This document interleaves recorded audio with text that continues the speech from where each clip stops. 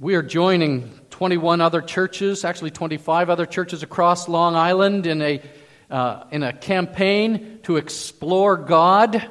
And just so you know, if you have gone to the Explore God LI website, you will have joined over 245,000 people who've looked at it. Isn't that interesting? We've spent some money on Facebook ads and full-page ads in the local papers, and all these churches, we're together praying for revival and praying to equip the church to speak to the hard questions that people at work and in your family and in your class at school are asking. Today is the number one question that people ask if they are given the opportunity in a survey. If you could ask God one question, what would it be? So I'd like you to look at this video now. Wes, if you would dim the house lights, and we want to have the volume on pain and suffering.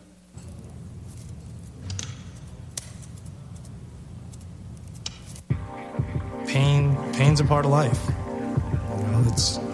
It leaves a sour taste in your mouth. You just have to learn from it. I think some people believe it's a test of your faith, but if you don't have a faith to believe in, it kind of makes you wonder why is there suffering in this world? Famine and death, that sort of thing. It was a reason why he took him. Maybe he needed some angels up there to protect, to help him in the fight against the devil. A baby is a beautiful, wonderful thing. Why doesn't he want me to have this? I think that bad things are just the way that you see them. I think God's in everything we do. I don't think God does these things to people. I think he has a way of getting us through it. Why would anybody want to create people who do horrible things to each other each and every day? It doesn't make any sense.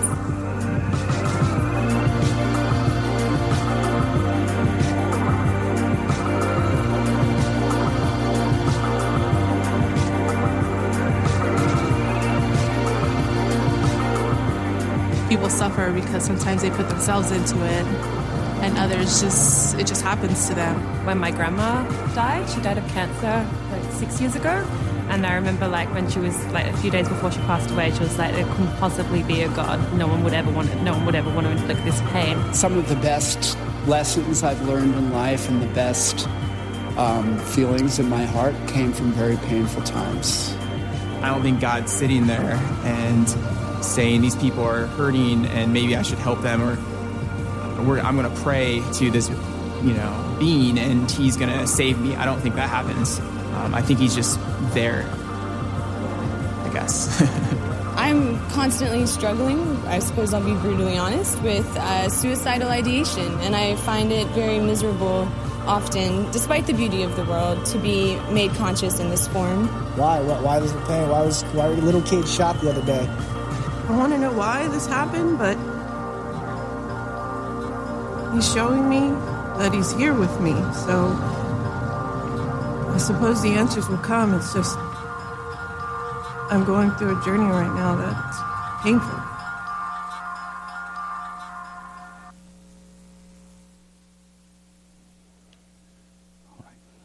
Why is there pain and suffering? How do we understand it? I could preach for the next 4 hours on this difficult and important biblical subject. I won't. But I will tell you that I've read more books than a man ought to read about pain and suffering, and there are some very helpful ones. John Morkin showed me this book that was extremely helpful to him when his first wife died, A Grace Disguised by Gerald Sitzer. Dan McCartney has written a book entitled, Why Does It Have to Hurt? The Meaning of Christian Suffering. Very, very good biblical insights.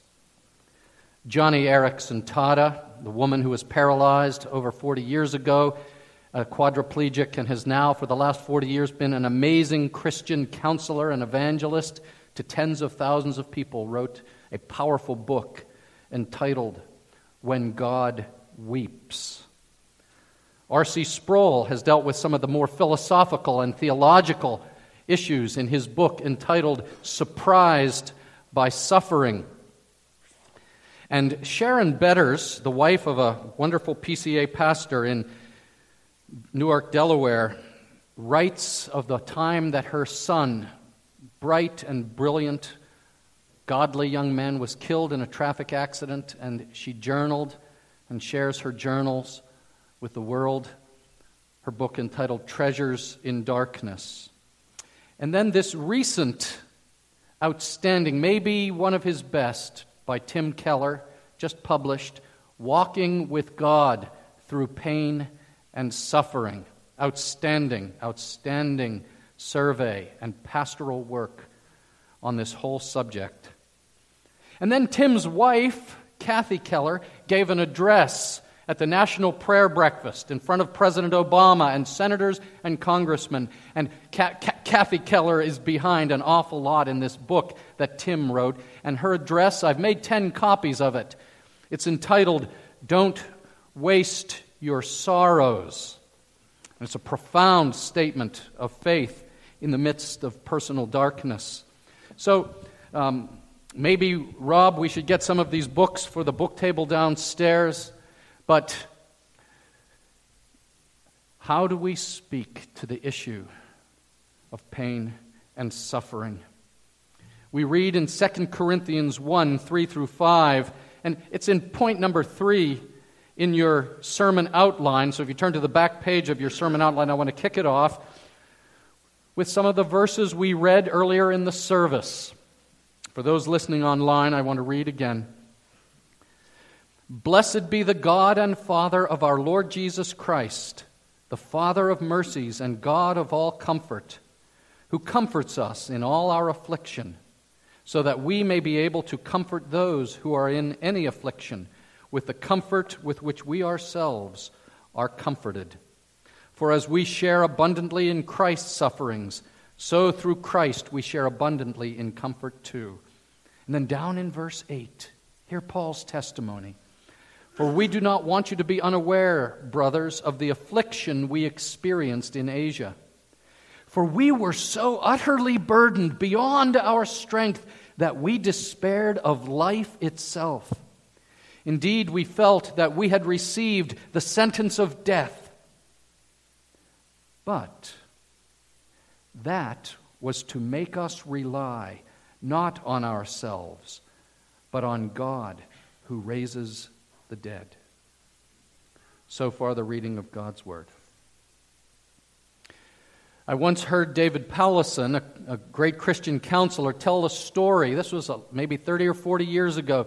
David told the story of two clients who came to him as a professional counselor in the same week, and both of them, at different times, showed up to say, I need a counselor because my doctor has just told me I have cancer, and it's serious.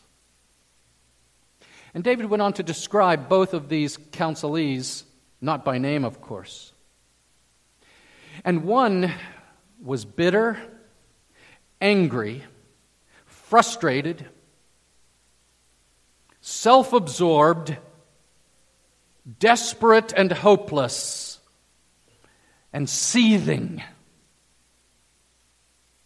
The other person was properly distressed, appropriately upset, and yet they came and they said, I want to learn how to experience God's comfort. And they began to talk about how maybe even they could care for other people as they went through their cancer.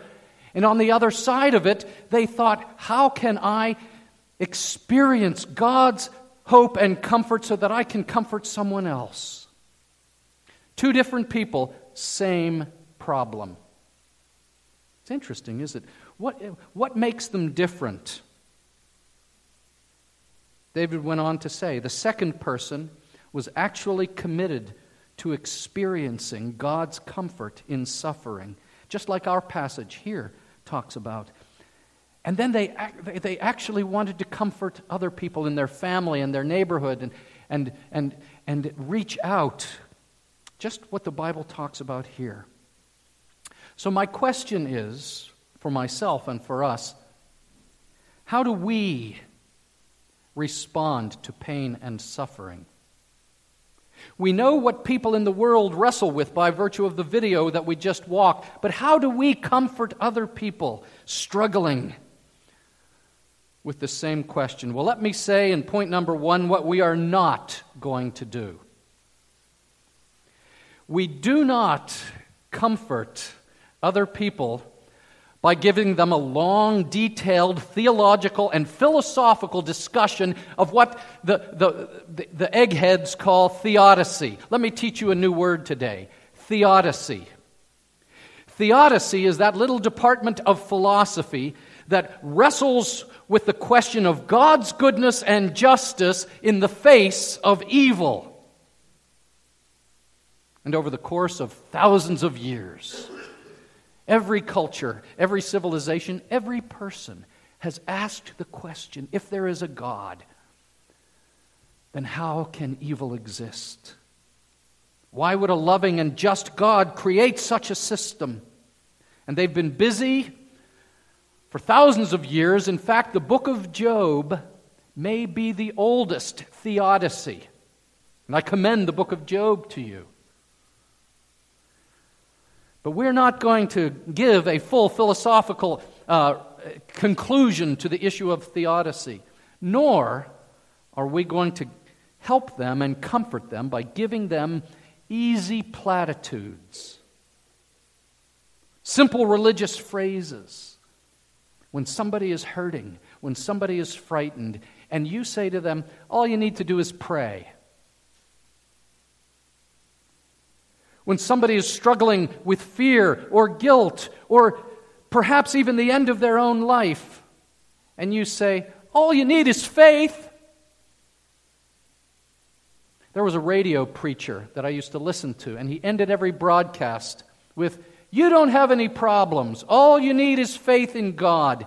And if I'm driving in the car, I would grab the steering wheel like this. It was horrible. Why? Because when people are suffering, they do not need quick platitudes. Don't get me wrong. It's very helpful for us to recite together what is true. When we studied the character of God together, we are committed to the goodness of God, and so we say to each other, God is good all the time, God is good. But when your friend just hears from the doctor that they have cancer, do not say that. That is not the first thing that should come out of your mouth. You know it's true, but restrain your helpful self. What does Proverbs say? It says something like, a person who sings a cheerful song is like pouring vinegar on baking soda, like salt on the wound.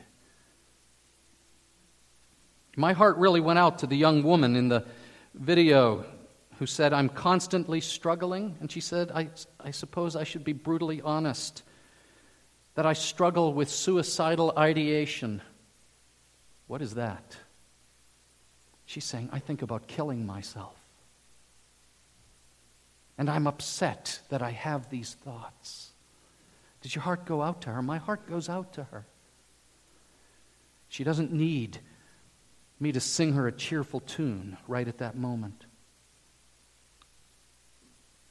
That being said, we are called to speak what the Bible speaks. And there are occasions, not in that immediate moment of suffering, but maybe you're at a company picnic. Maybe you're at a family reunion.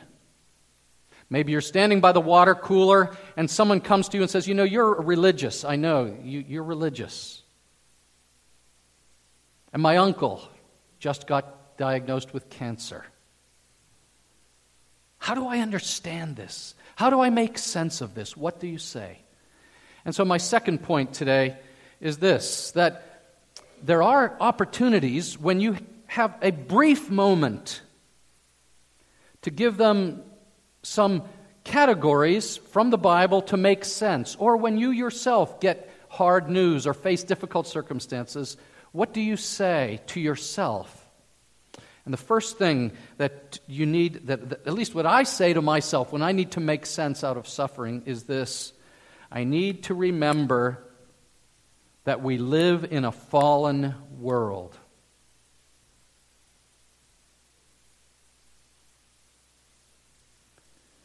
This world is broken. This is not the best of all possible worlds, as the writers of the Enlightenment say. This world is broken. In fact, the Bible says in Romans 8:22, "For we know that the whole creation has been groaning together in the pains of childbirth until now." When did that start? It started at what is called the fall. And the word fall is not just a theological term. It is describing the event in Genesis 3.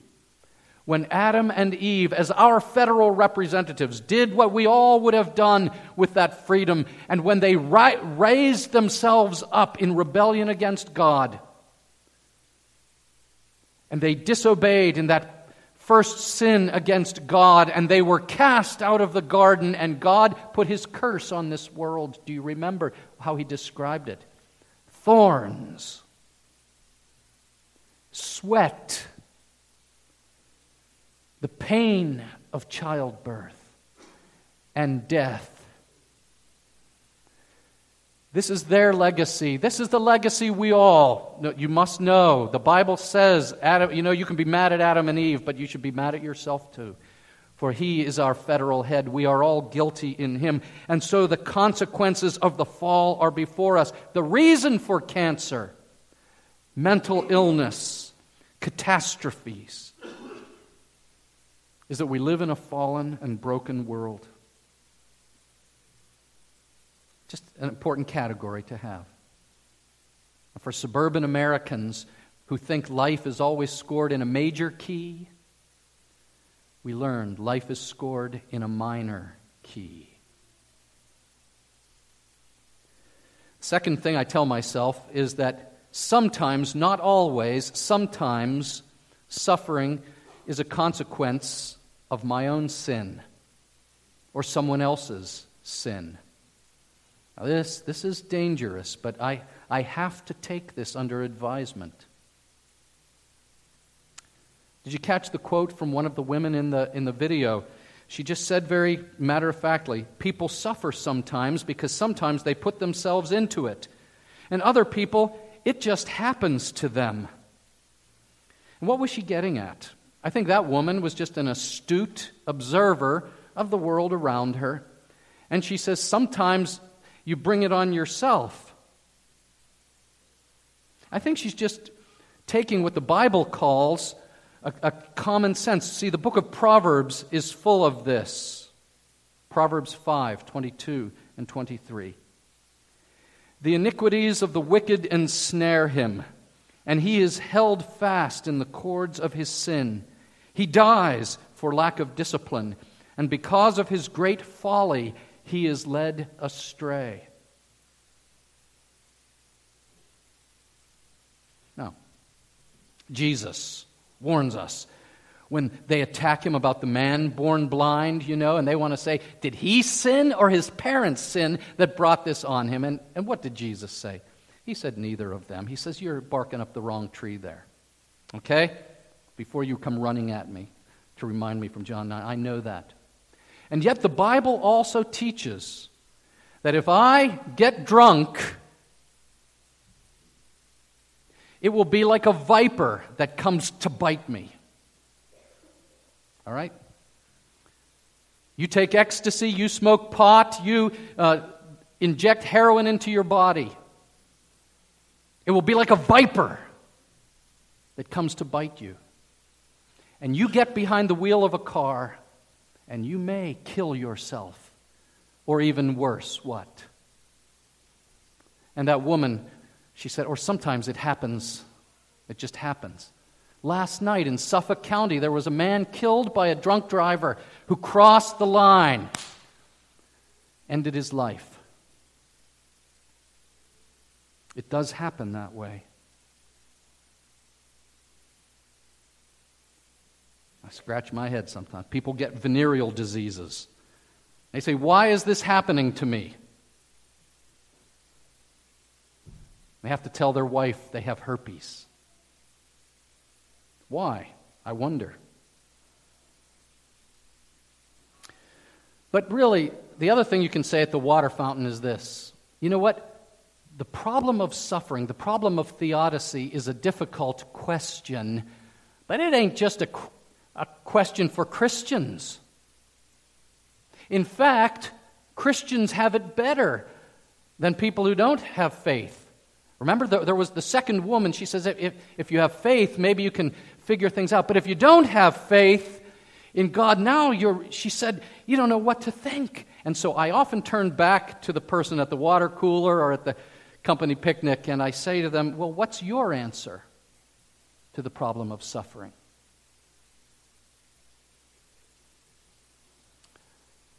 Because the atheist and the agnostic don't have an answer at all.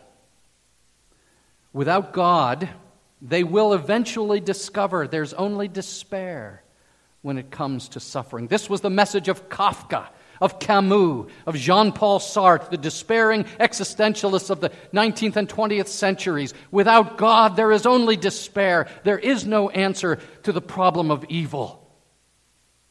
Or let me put it this way at the water fountain. And you can say this. Look, if, my friend, the human experience is entirely random, there is no God,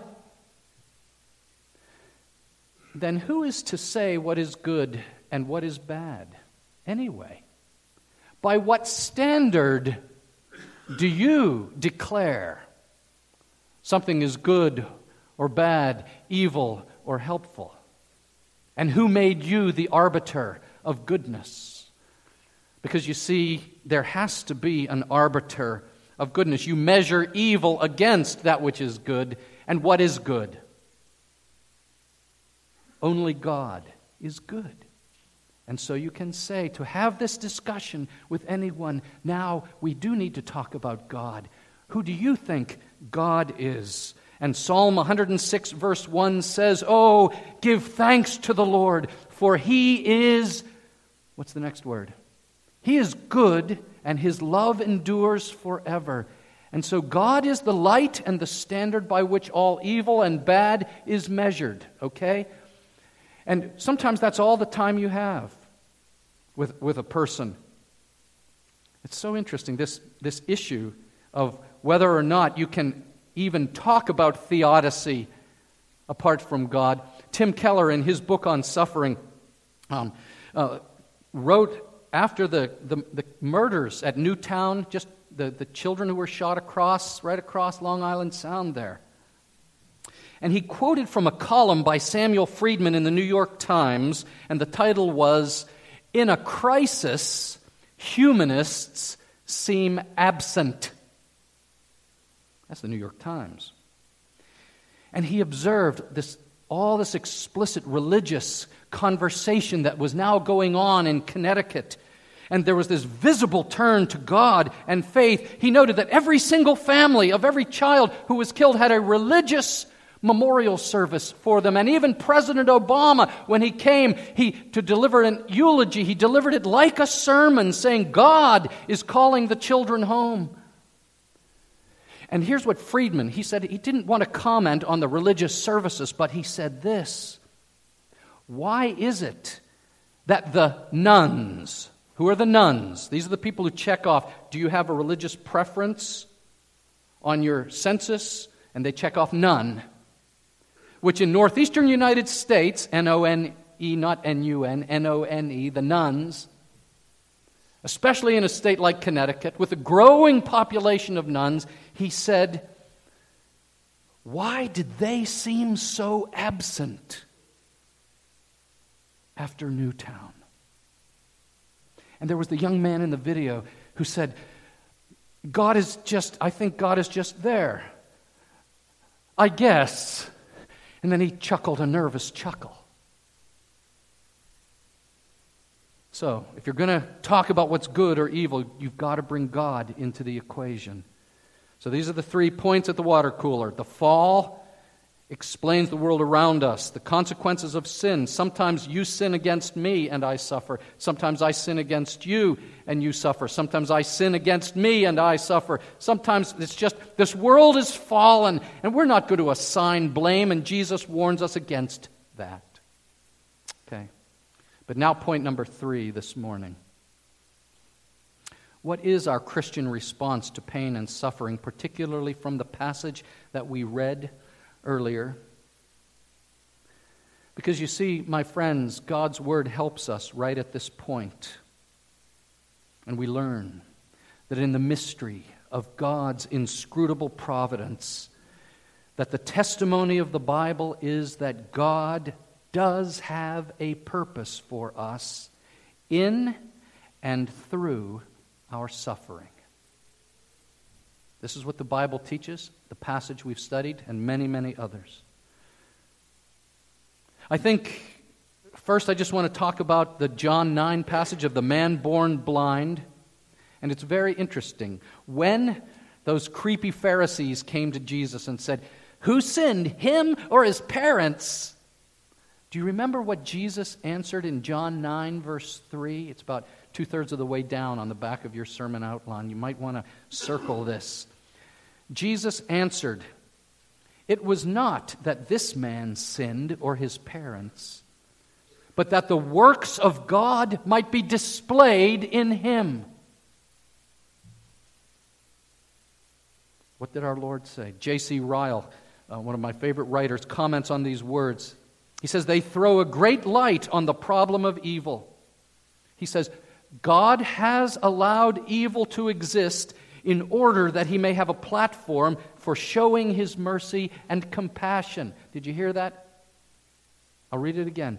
God has allowed evil to exist in order that he may have a platform for showing his mercy and compassion. If man had never fallen, there would have been no opportunity to reveal divine mercy.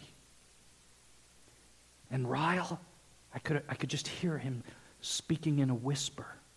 He says, by permitting evil, mysterious as it seems, God's works of grace, mercy, and wisdom in saving sinners will be wonderfully displayed to all. Johnny Erickson, who deserves to give this talk more than I ever do. Paraplegic, quadriplegic, terrible diving accident in her young life. She receives a phone call from another young man, a Christian, who became quadriplegic as a result of a drunk driver. And he was asking her, and she took his phone call, how do I maintain my faith? I want to maintain my faith. How do I do it? And she wrote of that conversation. He said, so Johnny, what helps you as you cling to the sovereignty of God when your emotions are pulling you the other way? And here's what she said. Listen carefully. She said, I smiled as I gave him the answer that satisfied me back many years ago and satisfies me now. Simply this: God permits what he hates to accomplish what he loves. That may be the greatest theodicy solution I've ever heard. In short, she said, God permitted my accident, Roger's accident, something he hates, drunkenness, disobedience, heartache, but he permitted what he hated to accomplish something that he loves. And what is that? Jesus in us, the hope of glory. And then she said, that is worth quadriplegia any day. Wow. Does God have a purpose behind it all? Jesus said in John 9:3. The display of his glory, the great works of redemption will be revealed even through this man's blindness and even through your suffering. When Joseph was sold into slavery by his brothers, into the pit. When Israel received the cruel hand of Assyria and Babylon and carried them into exile. when Jesus was murdered and hung on a cruel cross? Was God out of control? Was God nowhere to be seen? Was God wringing his hands, oh my? Or did God use Joseph to save the world in his day? Did God bring Israel back so that the nations would know there is a Redeemer? Did God lift Jesus from the dead so that you and I could experience life everlasting? God had a purpose. He has a purpose in your life. And then our passage here, a second passage, very helpful. Paul tells us of a time in his life when the suffering and the pressure and the pain was so great, he said, it's going to kill me. I feel like I'm going to die. And some of you know what he's talking about. When you or someone you love is hurting so much, and their pain is your pain, and you say, I don't know if I can get out of bed today. It might just kill me. That's what Paul said. It was like a sentence of death.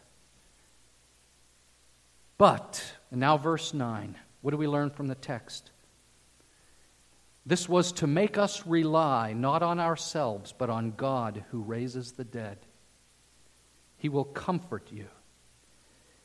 And this phrase, oh my friends, is extremely important, that we would rely not on ourselves. I said earlier in this service, some of you are the kind of people I'd like in the foxhole with me, right? The grenade comes in, you're the kind of guy that stands up, picks it up, and throws it back. Because you are self-reliant, you are strong, you are clever, you are quick. And you want to fix your problems and everybody else's, by the way. Is that you? That was Paul. That's me. And the Bible says you're a dangerous person. You fix-its. You're a dangerous person. You know? Because we don't want to teach people to rely on ourselves, on us, and we don't want to rely on ourselves. Upon whom will you rely? He says. We rely on Him who raises the dead.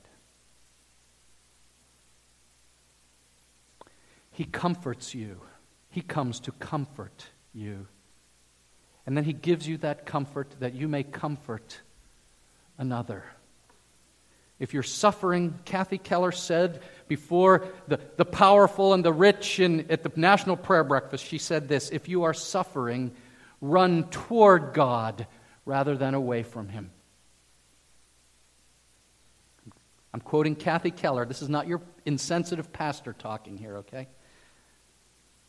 Kathy Keller, Tim's wife, says, you may have lived under the mistaken notion that it was God's job to keep your life calm and happy. And if that isn't what's happening, then you conclude He has betrayed you and you're finished with Him. Is that you? And Kathy, who's a great student of the letters of John Newton, I've read her thoughts on the letters of John Newton. She said, quoting Newton, if you think you're getting no help by being close to God, be sure that you will get no help by being far away from Him. Okay? Run to God. Why? Because in your suffering you remember that another suffered. And who is that? Our God is a God who enters into the suffering of this world. Bill Clinton won election and re-election, and his word in the crowds as he charmed them all was, I feel your pain. I feel your pain. Well, maybe he did, maybe he didn't, I don't know. But there is one who can truly say, I feel your pain, because I know your pain. Who is that? It's Jesus Christ. Hebrews 2:18 describes God incarnate. God has suffered, for He Himself has suffered when tempted. Hebrews 4:15, For we do not have a high priest who is unable to sympathize with us in our weaknesses, but who in every respect has been tempted as we are, yet without sin. Our God is the God, unlike all the other gods, who enters into suffering. And in Isaiah 53, we read, He was despised and rejected by men, a man of sorrows, acquainted with grief. Surely He has borne our griefs and carried our sorrows. Peter tells us, Peter draws right out of Isaiah 53. He says, Christ suffered once for sins, the righteous for the unrighteous, to bring us to God. And because Christ, verse 21, suffered for you, He left you an example as you face suffering to follow in His steps. One more time as I conclude, Kathy Keller at the National Prayer Breakfast in 2013 said, speaking for myself and out of my own Christian tradition, I am deeply comforted to know that I have a God who is no stranger to suffering. He knows what it's like to bear the worst affliction. What is that? The judgment of God. He knows what it's like to bear the worst affliction and has done it on our behalf. And whatever troubles come to us, the worst trouble is over because Jesus has reconciled us to God. David Powlison had 2 clients in the same week. Both of them had tragic news to report, but their response was so different. Which one is you? Let's pray. Our Father, today we thank you that you have called us to rely on God who raises the dead. That we can say, the Lord is my strength and my shield. In Him my heart trusts, and I am helped.